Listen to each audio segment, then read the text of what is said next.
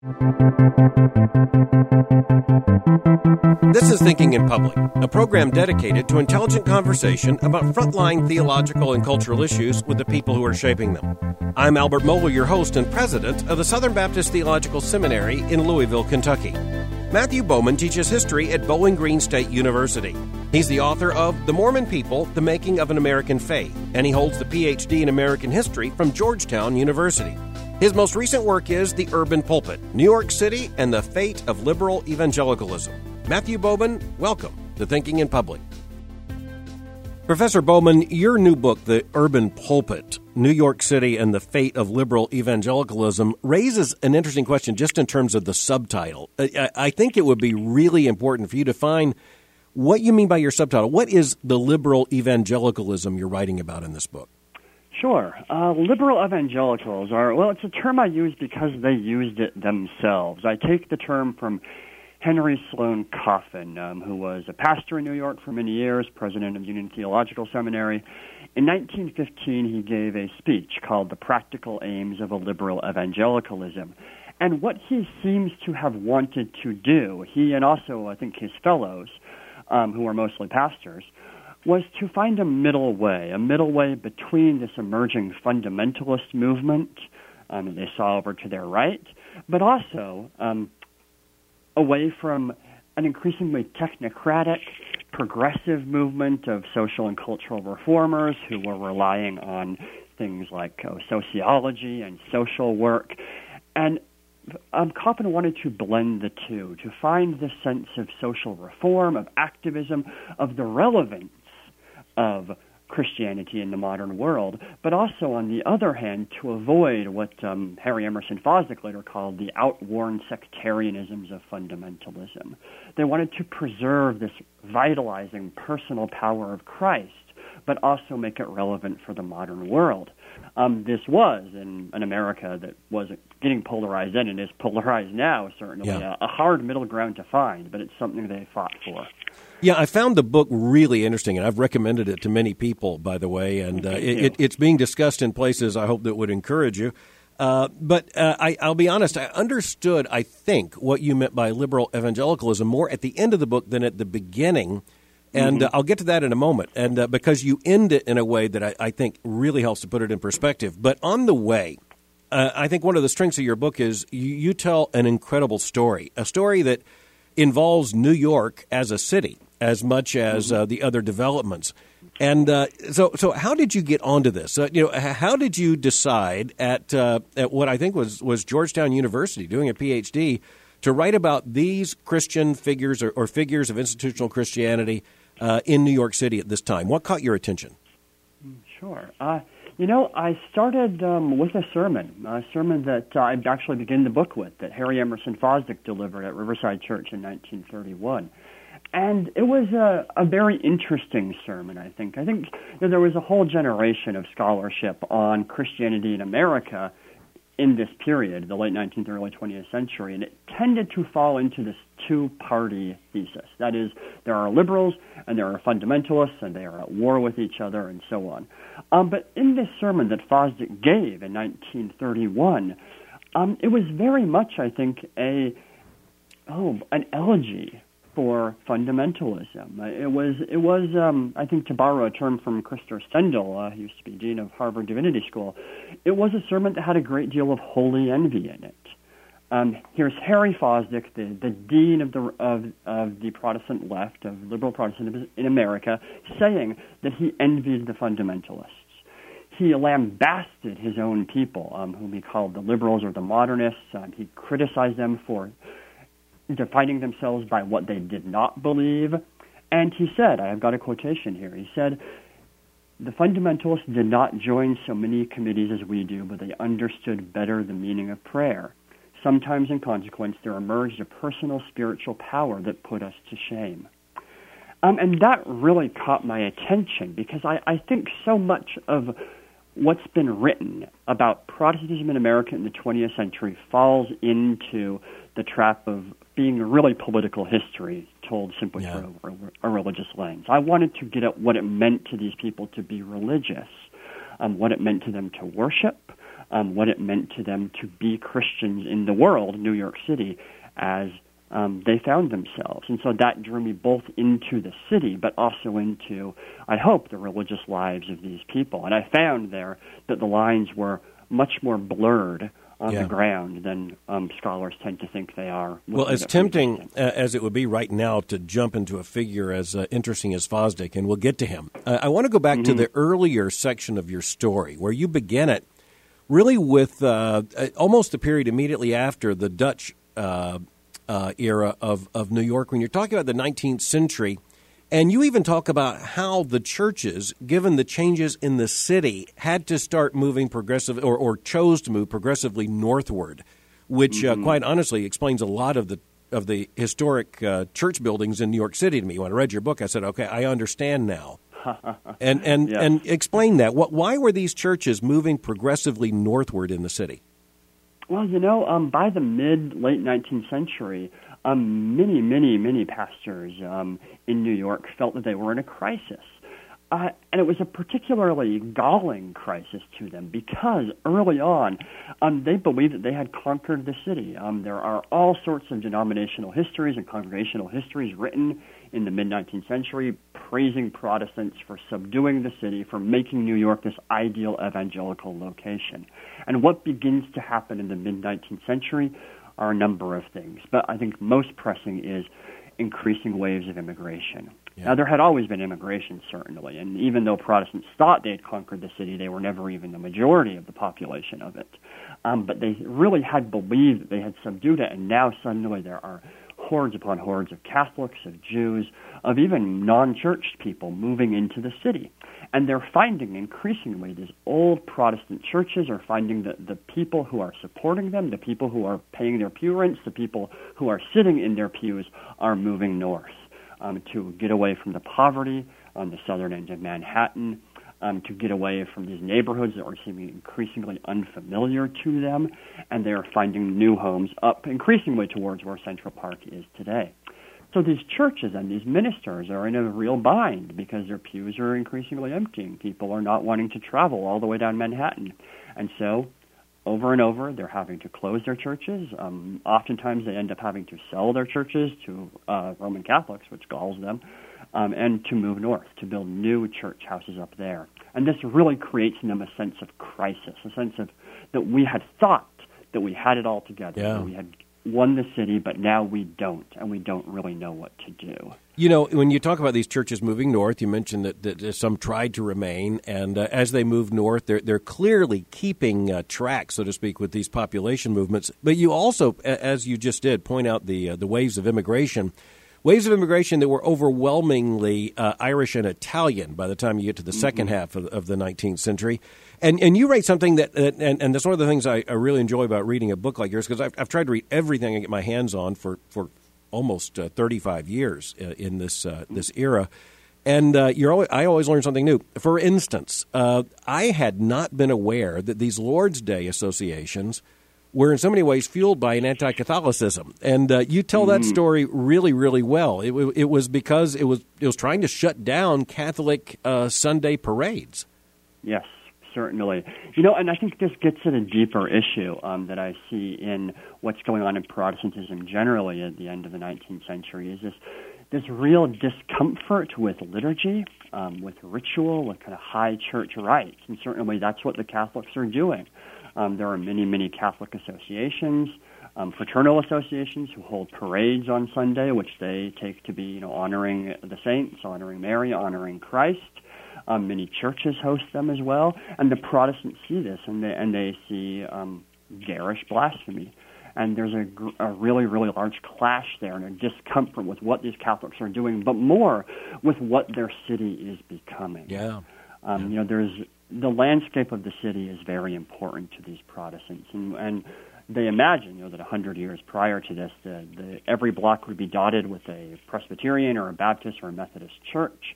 That the streets would be quiet on Sundays, and now they're not. The city's becoming a foreign place, and that really distresses them. Yeah, I think one thing I thought of when I was reading those chapters of your book was particularly the fact that the form of Protestantism that really marked the earliest eras of New York were Dutch Calvinism, and then a rather Puritan-informed form of Congregationalism and Anglicanism, and such. You had a very Puritan understanding of the Lord's Day, running into a head-on collision with the Catholic pageantry of Sunday, and that must have been a real strain there in that era of New York City. Yeah, precisely. And it's interesting that the Protestants are thinking about the city as their own. They're thinking that it's their responsibility to maintain the public morals of the city. It's their responsibility to ensure that the cultural life of the city is righteous. And, they certainly have their own public displays, most notably in the revivals that many of them trace their ancestry to back in the First Great Awakening, and then certainly the Second Great Awakening, and by the late 19th century, Dwight Moody and others. But what the Catholics are doing seems to them very, very strange. Now, there are a couple of chapters in which you deal with things that also surprised me somewhat, and I was glad to read. One of them was your explanation of how many of these tensions were transformed into church architecture, so that you had a shift from the more meeting house shape that, although rather large in a lot of New York City churches, was still recognizable in terms of a congregational church in New England. And then all of a sudden you get the Romanesque and you get the quite theatrical. You end up eventually with urban cathedrals, even evangelical cathedrals like Calvary Baptist Church there in Manhattan. Yeah, absolutely. And I should credit Gene Holloran-Kill's wonderful book, When Church Became Theater, for my inspiration for this. But I looked particularly at two churches, the Brick Presbyterian Church, which was then pastored by Henry Van Dyke, and, as you say, Calvary Baptist, which was then led by Robert MacArthur. And they do renovations at almost precisely the same time, or I should say that Calvary Baptist builds a new building at the same time that Van Dyke is renovating his church. And, I found these parallel stories interesting because they're doing their renovations for very similar reasons, but they go in different directions. Both of them are concerned with the landscape of the city. They want a new church that will allow them to maintain a foothold where they are, and as MacArthur puts it, to proclaim the word to the city by virtue of the building. But they do go in very different styles. Van Dyke's brick church, of course, becomes very, very Byzantine. He consciously is trying to imitate the art of the Christian past. He's trying to evoke the Christian past, and thus planting his church and his congregation in this great history of Christianity that goes back into the Middle Ages and before. So there's a very strong sense, I think, of community for Van Dyke. He wants his church to be warm, to be inviting. He uses deep, rich colors, dark gold coffering, and so on and so forth. MacArthur, on the other hand, is a Baptist, and as a Baptist, he was very interested in the Word. And this thing that struck me about Calvary Baptist, I went up there, I looked at the church, I took some pictures of it, is how word-covered it is, quite literally. Above the door is emblazoned the words, "We preach Christ crucified." Inside, there are stained glass windows, to be sure, but they're also full of text. MacArthur calls this church a sermon in stone. And he means that quite literally. He says we are showing the word to Manhattan in our building, as well as proclaiming it through our words. That's something emphases. That's something that Southern evangelicals often fail to either see or to remember. I was in college days on staff at the First Baptist Church of Birmingham, Alabama, which was a Romanesque building. It was the last picture you would draw out as a stereotypical Southern Baptist building. Right here in Louisville, we have the very large Walnut Street Baptist Church. Again, very Romanesque with Lewis Comfort Tiffany windows. And people forget that these were built as urban cathedrals by evangelicals. Indeed, the book you mentioned, When Church Became Theater, as I recall, if not the cover picture, then one of the prominent pictures that is on that book is of, I think, Jarvis Street in Toronto. These are very evangelical churches, but they really did see the church as making a statement, the building. Yeah, precisely. And I think, even in these differing styles they have, they both, as you say, are cathedrals. They're large, they're Romanesque, they're impressive, And they should be seen, I think, in New York at least, as a real kind of defiant stand against this kind of tide of immigrants that are very, very foreign to these Protestants. Yeah, one of the favorite stories I've had some people in New York City tell me is of the immigrants, especially the Italian and Irish children, giving up their lunch money to help build St. Patrick's Cathedral. Mm-hmm. Knowing that a major physical statement like that was and is, now over 100 years old, was and is making a statement about what the contest for the soul of New York was going to look like. Precisely, and other groups as well. I talk briefly about the Christian Scientists in the book who are building their own building. There's a very, very large one on Central Park West. Monumental. So this is kind of an age in which they are competing, to erect buildings that are as impressive as the next denominations down the block. The other thing I want to mention before we get to some of the people is how you very interestingly trace the threat of the theater, the rise of an entertainment culture in New York City as a direct threat to that kind of evangelical moral, the picture they had of what the city should be. Yeah, precisely. And this is, again, I think something that is shared both by these Protestants who will begin calling themselves fundamentalists by the 1920s, but also I think by these more liberal evangelicals, people like Coffin. There is a fear, I think, that the word is being drowned out. It's being drowned out by theater, and many of them see theater as a direct competition, a precise competition with the pulpit. John Roach Straighton, who is a great kind of fundamentalist preacher, calls the theater a satanic pulpit, and he means that quite literally, that the theater is proclaiming morals that he finds distressing. It's proclaiming a world without Christ. But also, I think it's entertainment culture is a competition to the Bible as well. There is a growing tide of newsprint in this city. Newspapers are becoming increasingly popular. The penny press is rising and is selling many books. So people are not reading the Bible anymore. People are going to the theater instead of to the church house. It is a threat to their way of life, and one that both liberals and evangelicals fear.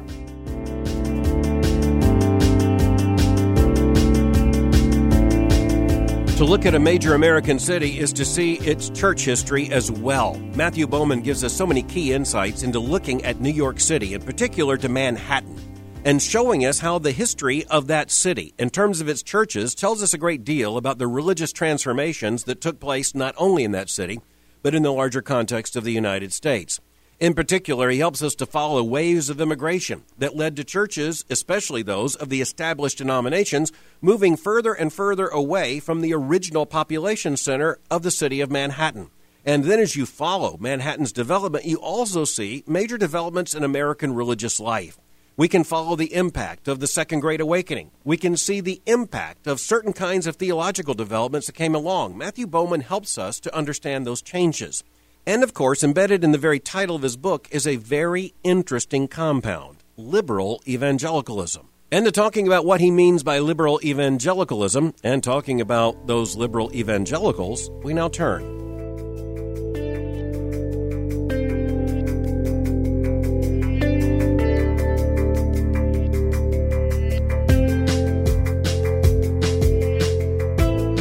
Well, now on to the people.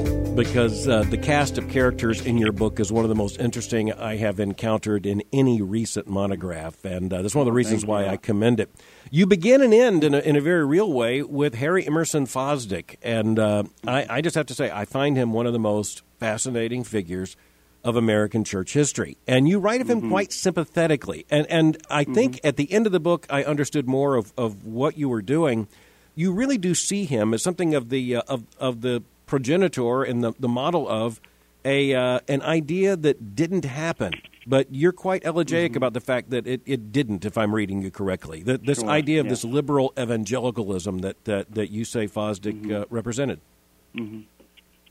Yeah, I feel Fosdick is, because he did himself assert that he was an advocate for something he called modernism.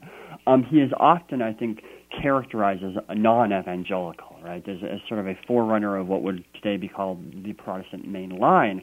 But I don't think he saw himself that way. He does get in trouble. He is a Baptist. He's preaching in the early 1920s in a Presbyterian pulpit.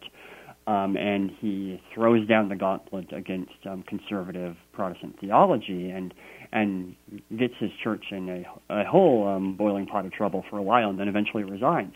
But during that period of trouble, when his Presbyterian church is being investigated for orthodoxy, he declares that if I did not consider myself an evangelical Christian, I would not be preaching in an evangelical pulpit. So he does imagine himself as an evangelical. He claims the word. He wants the label for himself, but at the same time, he believes that evangelicals should not have to believe in the 5 points of Presbyterian orthodoxy that are passed in the General Assembly a few years before, and things like the virgin birth and the bodily resurrection of Christ, things like that. And he does not seem to have trouble holding those two ideas both in his mind, that he can be an evangelical who does not believe in the virgin birth. And he's trying very, very hard to maintain that middle ground. Well, I've been fascinated with Fosdick ever since I was a seminarian, first started reading about him. And quite honestly, I would never have described him as an evangelical, but because he is so steeped in modernism and so committed to it. I think the first thing I read by Fosdick was his Beecher lectures at Yale, and that's throwing down the gauntlet, kind of like his "Shall the Fundamentalist Win" message.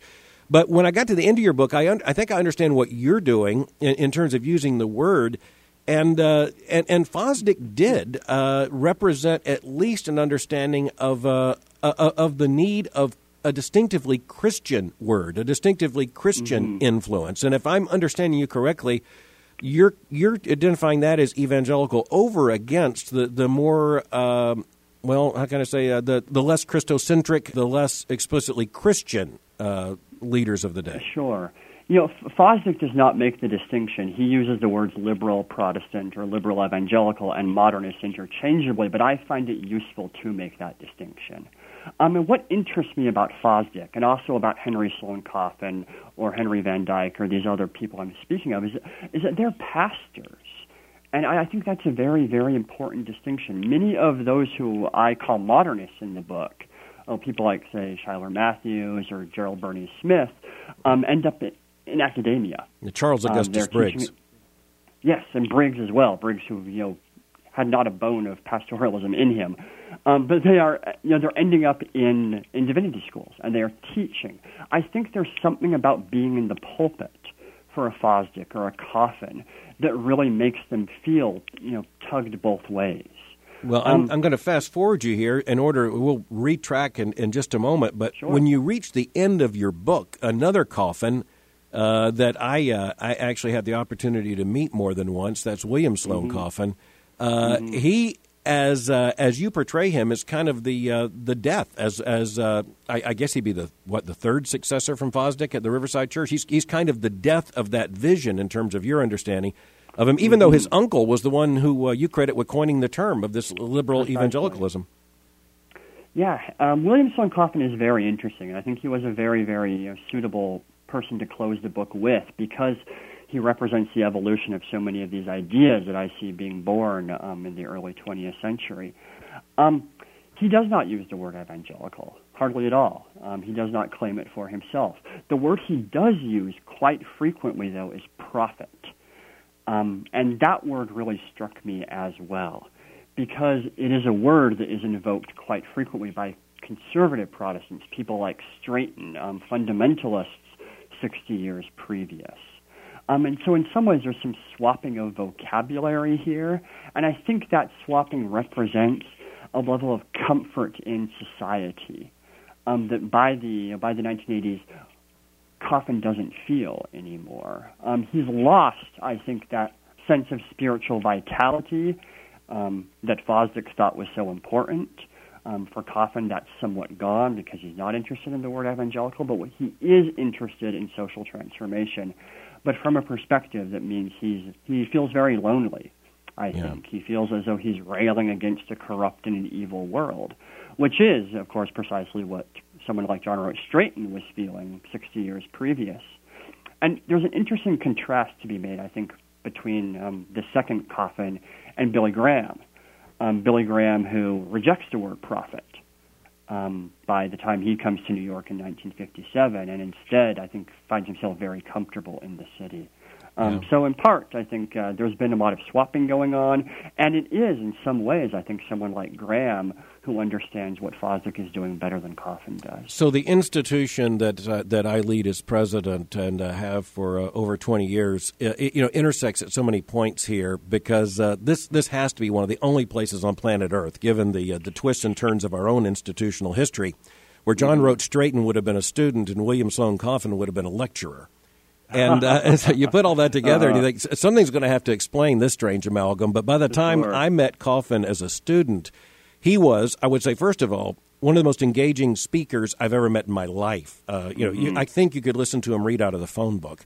And the second, which he would have done with great passion, by the way, and the second thing was, if he did not have the title of, and then I think he was retiring as senior pastor of the Riverside Church, or was in his latter years, I would never have identified him as a pastor because he didn't speak like any pastor I'd ever heard before. He never really talked about anything spiritual. He was more concerned with nuclear disarmament at that point. Yes, and he's quite uncomfortable with that, and he admits it. Quite frankly, I suppose to his credit, he admits that he's not very interested in being a pastor. He's not very interested in, I think, the mundane day-to-day work of running a church, of counseling with people, of things like that. He instead, I think, is very much interested in being that prophetic figure, and Riverside provided him a pulpit from which to do that. So the two-party understanding of American Protestantism in the 20th century with the fundamentalist modernist breach, New York is a microcosm of that, and you deal with so many of these people. You've got Briggs on one side, and then later Fosdick and William Sloane Coffin and Van Dyke, and on the other side you've got a cast of characters including John Roach Straighton and MacArthur and so many others.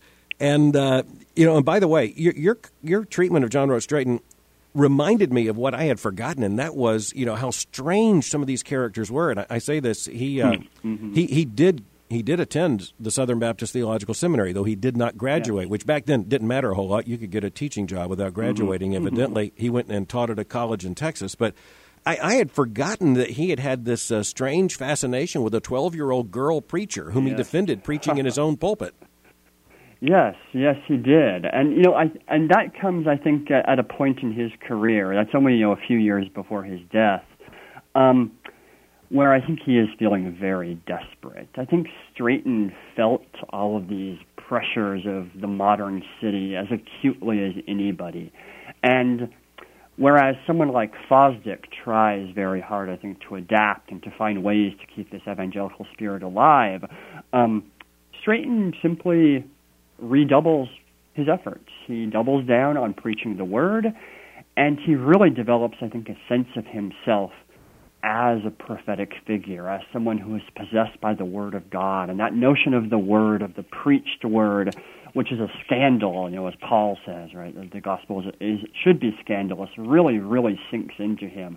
And something that really fascinates him about Oldine Utley, who is this young Pentecostal preacher and a young girl as well, is how successful she is at converting people. She preaches in front of crowds, and people drop to their knees and confess Christ. And Straighton finds that very, very powerful. And what's very interesting to me about him is that he brings her to his pulpit. He brings her to New York. She preaches from his church. And, of course, this is something that horrifies many of his fellows who don't believe that a woman should preach. But Straighton tells them, all the reason we need to allow her to preach is in how effective she is. She preaches the word better than some of you, is what he tells some of these other preachers.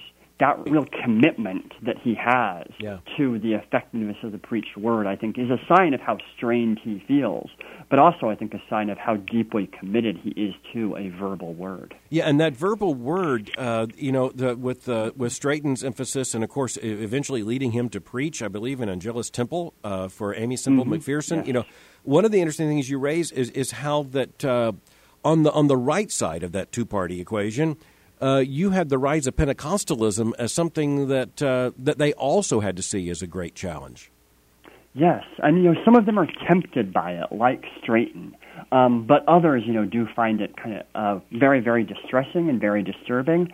I think in part because, Pentecostalism, of course, veers from this real, I think, reformed emphasis on doctrine, on correct doctrine, on the Bible itself. Pentecostalism is, in some ways, closer to what to the sort of nebulous spirituality that somebody like Henry Van Dyke is actually interested in. Exactly. So on the one hand, Pentecostalism is tempting because someone like Utley or even Amy McPherson is a very, very charismatic preacher and is someone who seems capable of drawing converts out of a modern city, which is what Straighton dearly, dearly wants to do. But on the other hand, it's threatening, and of course this ends up in a schism in Straighton's own congregation because some Pentecostal practices, laying on of hands and the like, begin to seep in there. And many members of his congregation resign over it. But he stays committed until his death. Yeah, by the way, the idea of having church members who are dissatisfied, you trace that with Straighton on the right and also with Coffin on the left. And that is, I should say, William Sloane Coffin, in particular, the rebellion from the men's study class there at Riverside Baptist Church, of all things. And not exactly a place you expect necessarily for that kind of thing to arise.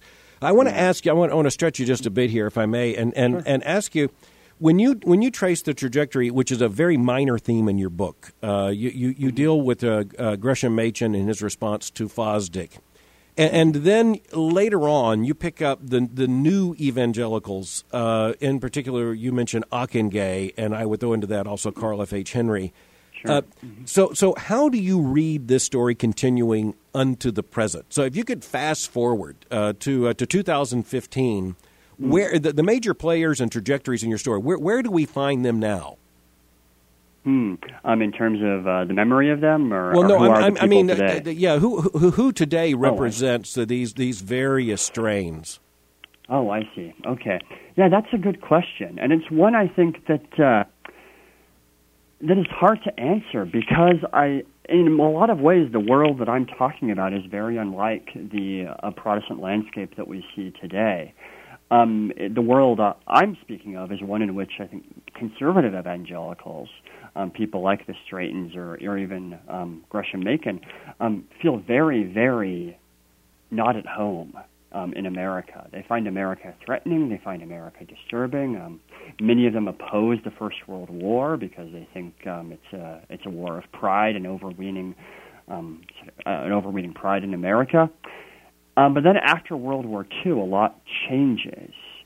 And you see, I think, the more conservative evangelicals like Graham, for instance, and I think many people today, you could look at leaders of the religious right, for instance, who feel very, very comfortable with the concept of America and who feel very much as though they're the custodians of America and they're the ones who are defending America against these outcroaches. They're no longer the people like Straighton who is trying to scale this mountain of New York City, but they're now defending what American culture is.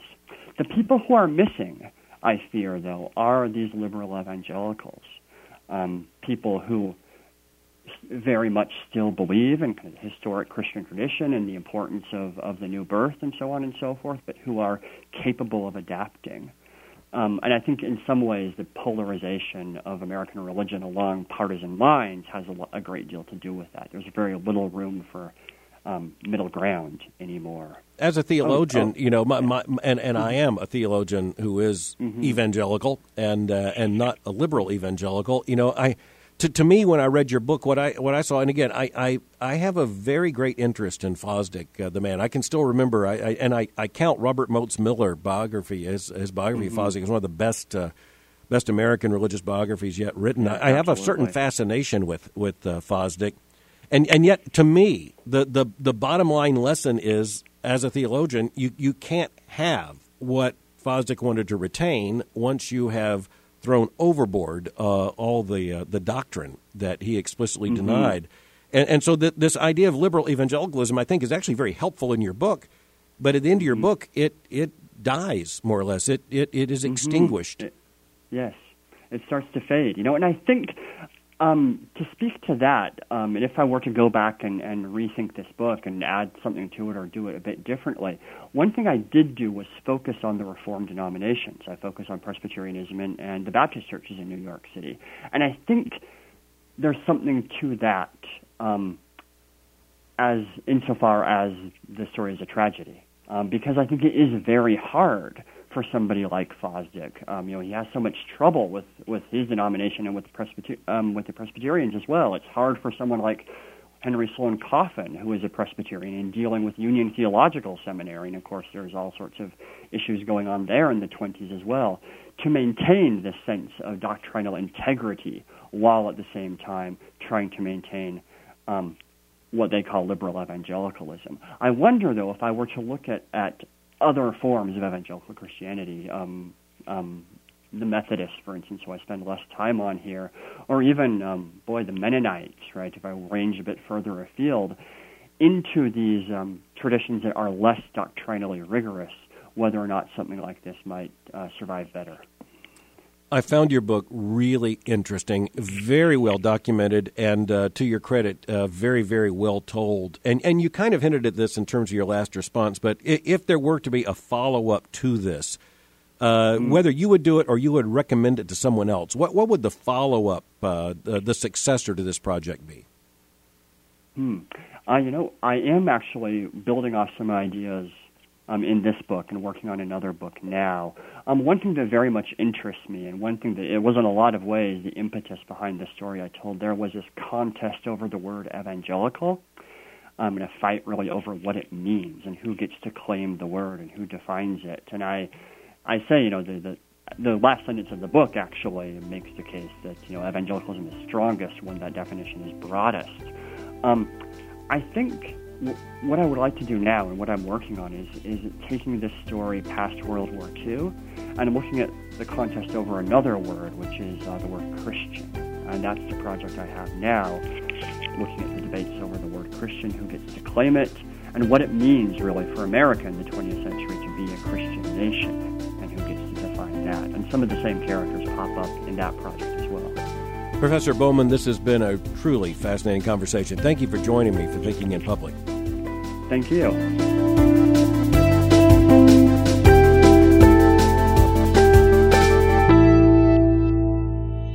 Matthew Bowman's new book, The Urban Pulpit, New York City and the Fate of Liberal Evangelicalism, raises a host of issues, all of them interesting. And furthermore, he's very adept at telling the tale. It's one of those books that explains what you see with your eyes when you walk the streets of Manhattan. And you look at those massive church buildings that themselves tell a story. Many of those buildings have been there for so long, even the people now walking the streets of Manhattan have no idea the story that they are actually telling.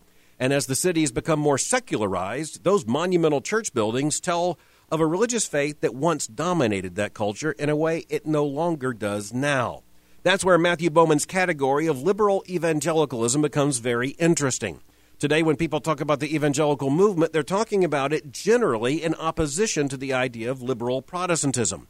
What prevails in terms of most of our understandings today is a so-called two-party system in American Protestantism. On the one hand, liberal mainline Protestant denominations, and on the other hand, conservatives, both within and without those denominations, who are defined by evangelical convictions in a more amorphous movement known as evangelicalism. The use of the term liberal evangelical for the last decades of the 19th century and the first decades of the 20th century is not unique to Matthew Bowman.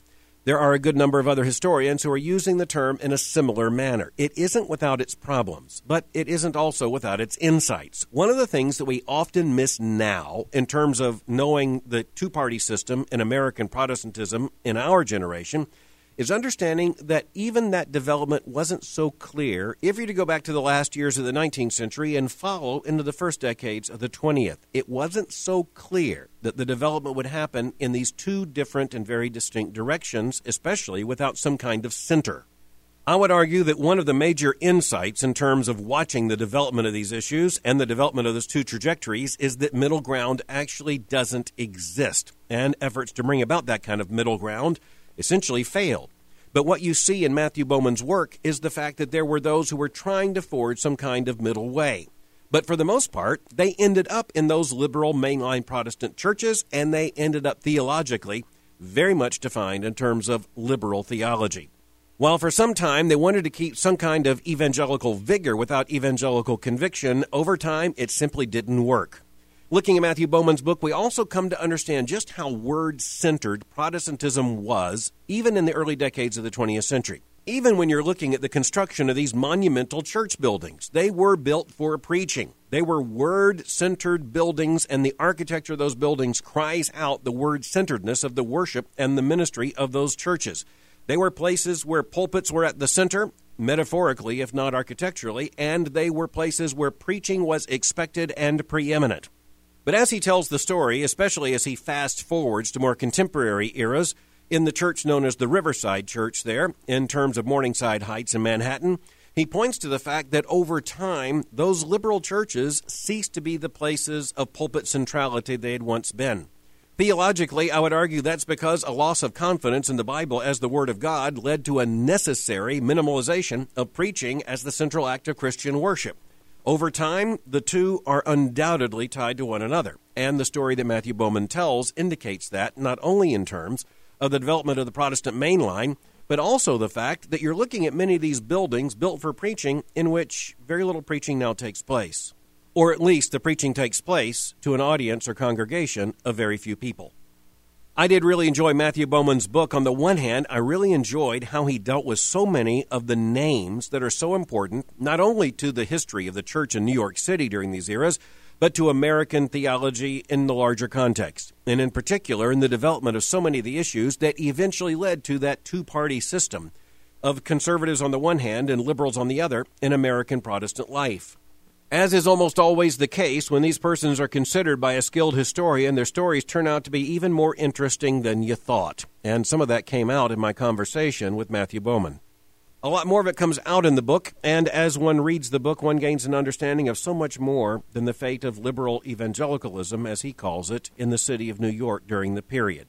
One of the humbling recognitions that comes from reading a book like this is that we are still a part of the same conversation. The conversation, the controversies, the theological issues that were at stake then, they are now pretty much still at stake.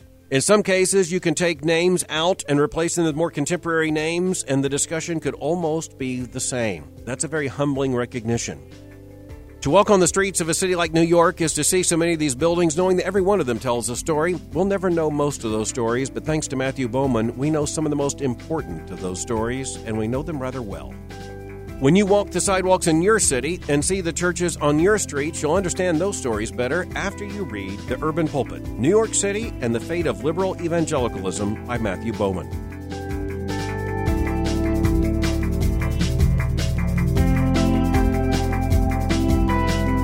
Many thanks to Matthew Bowman for joining with me today. For more information on the Southern Baptist Theological Seminary, go to sbts.edu. For information on Boyce College, go to boycecollege.com. Thanks for joining me for Thinking in Public.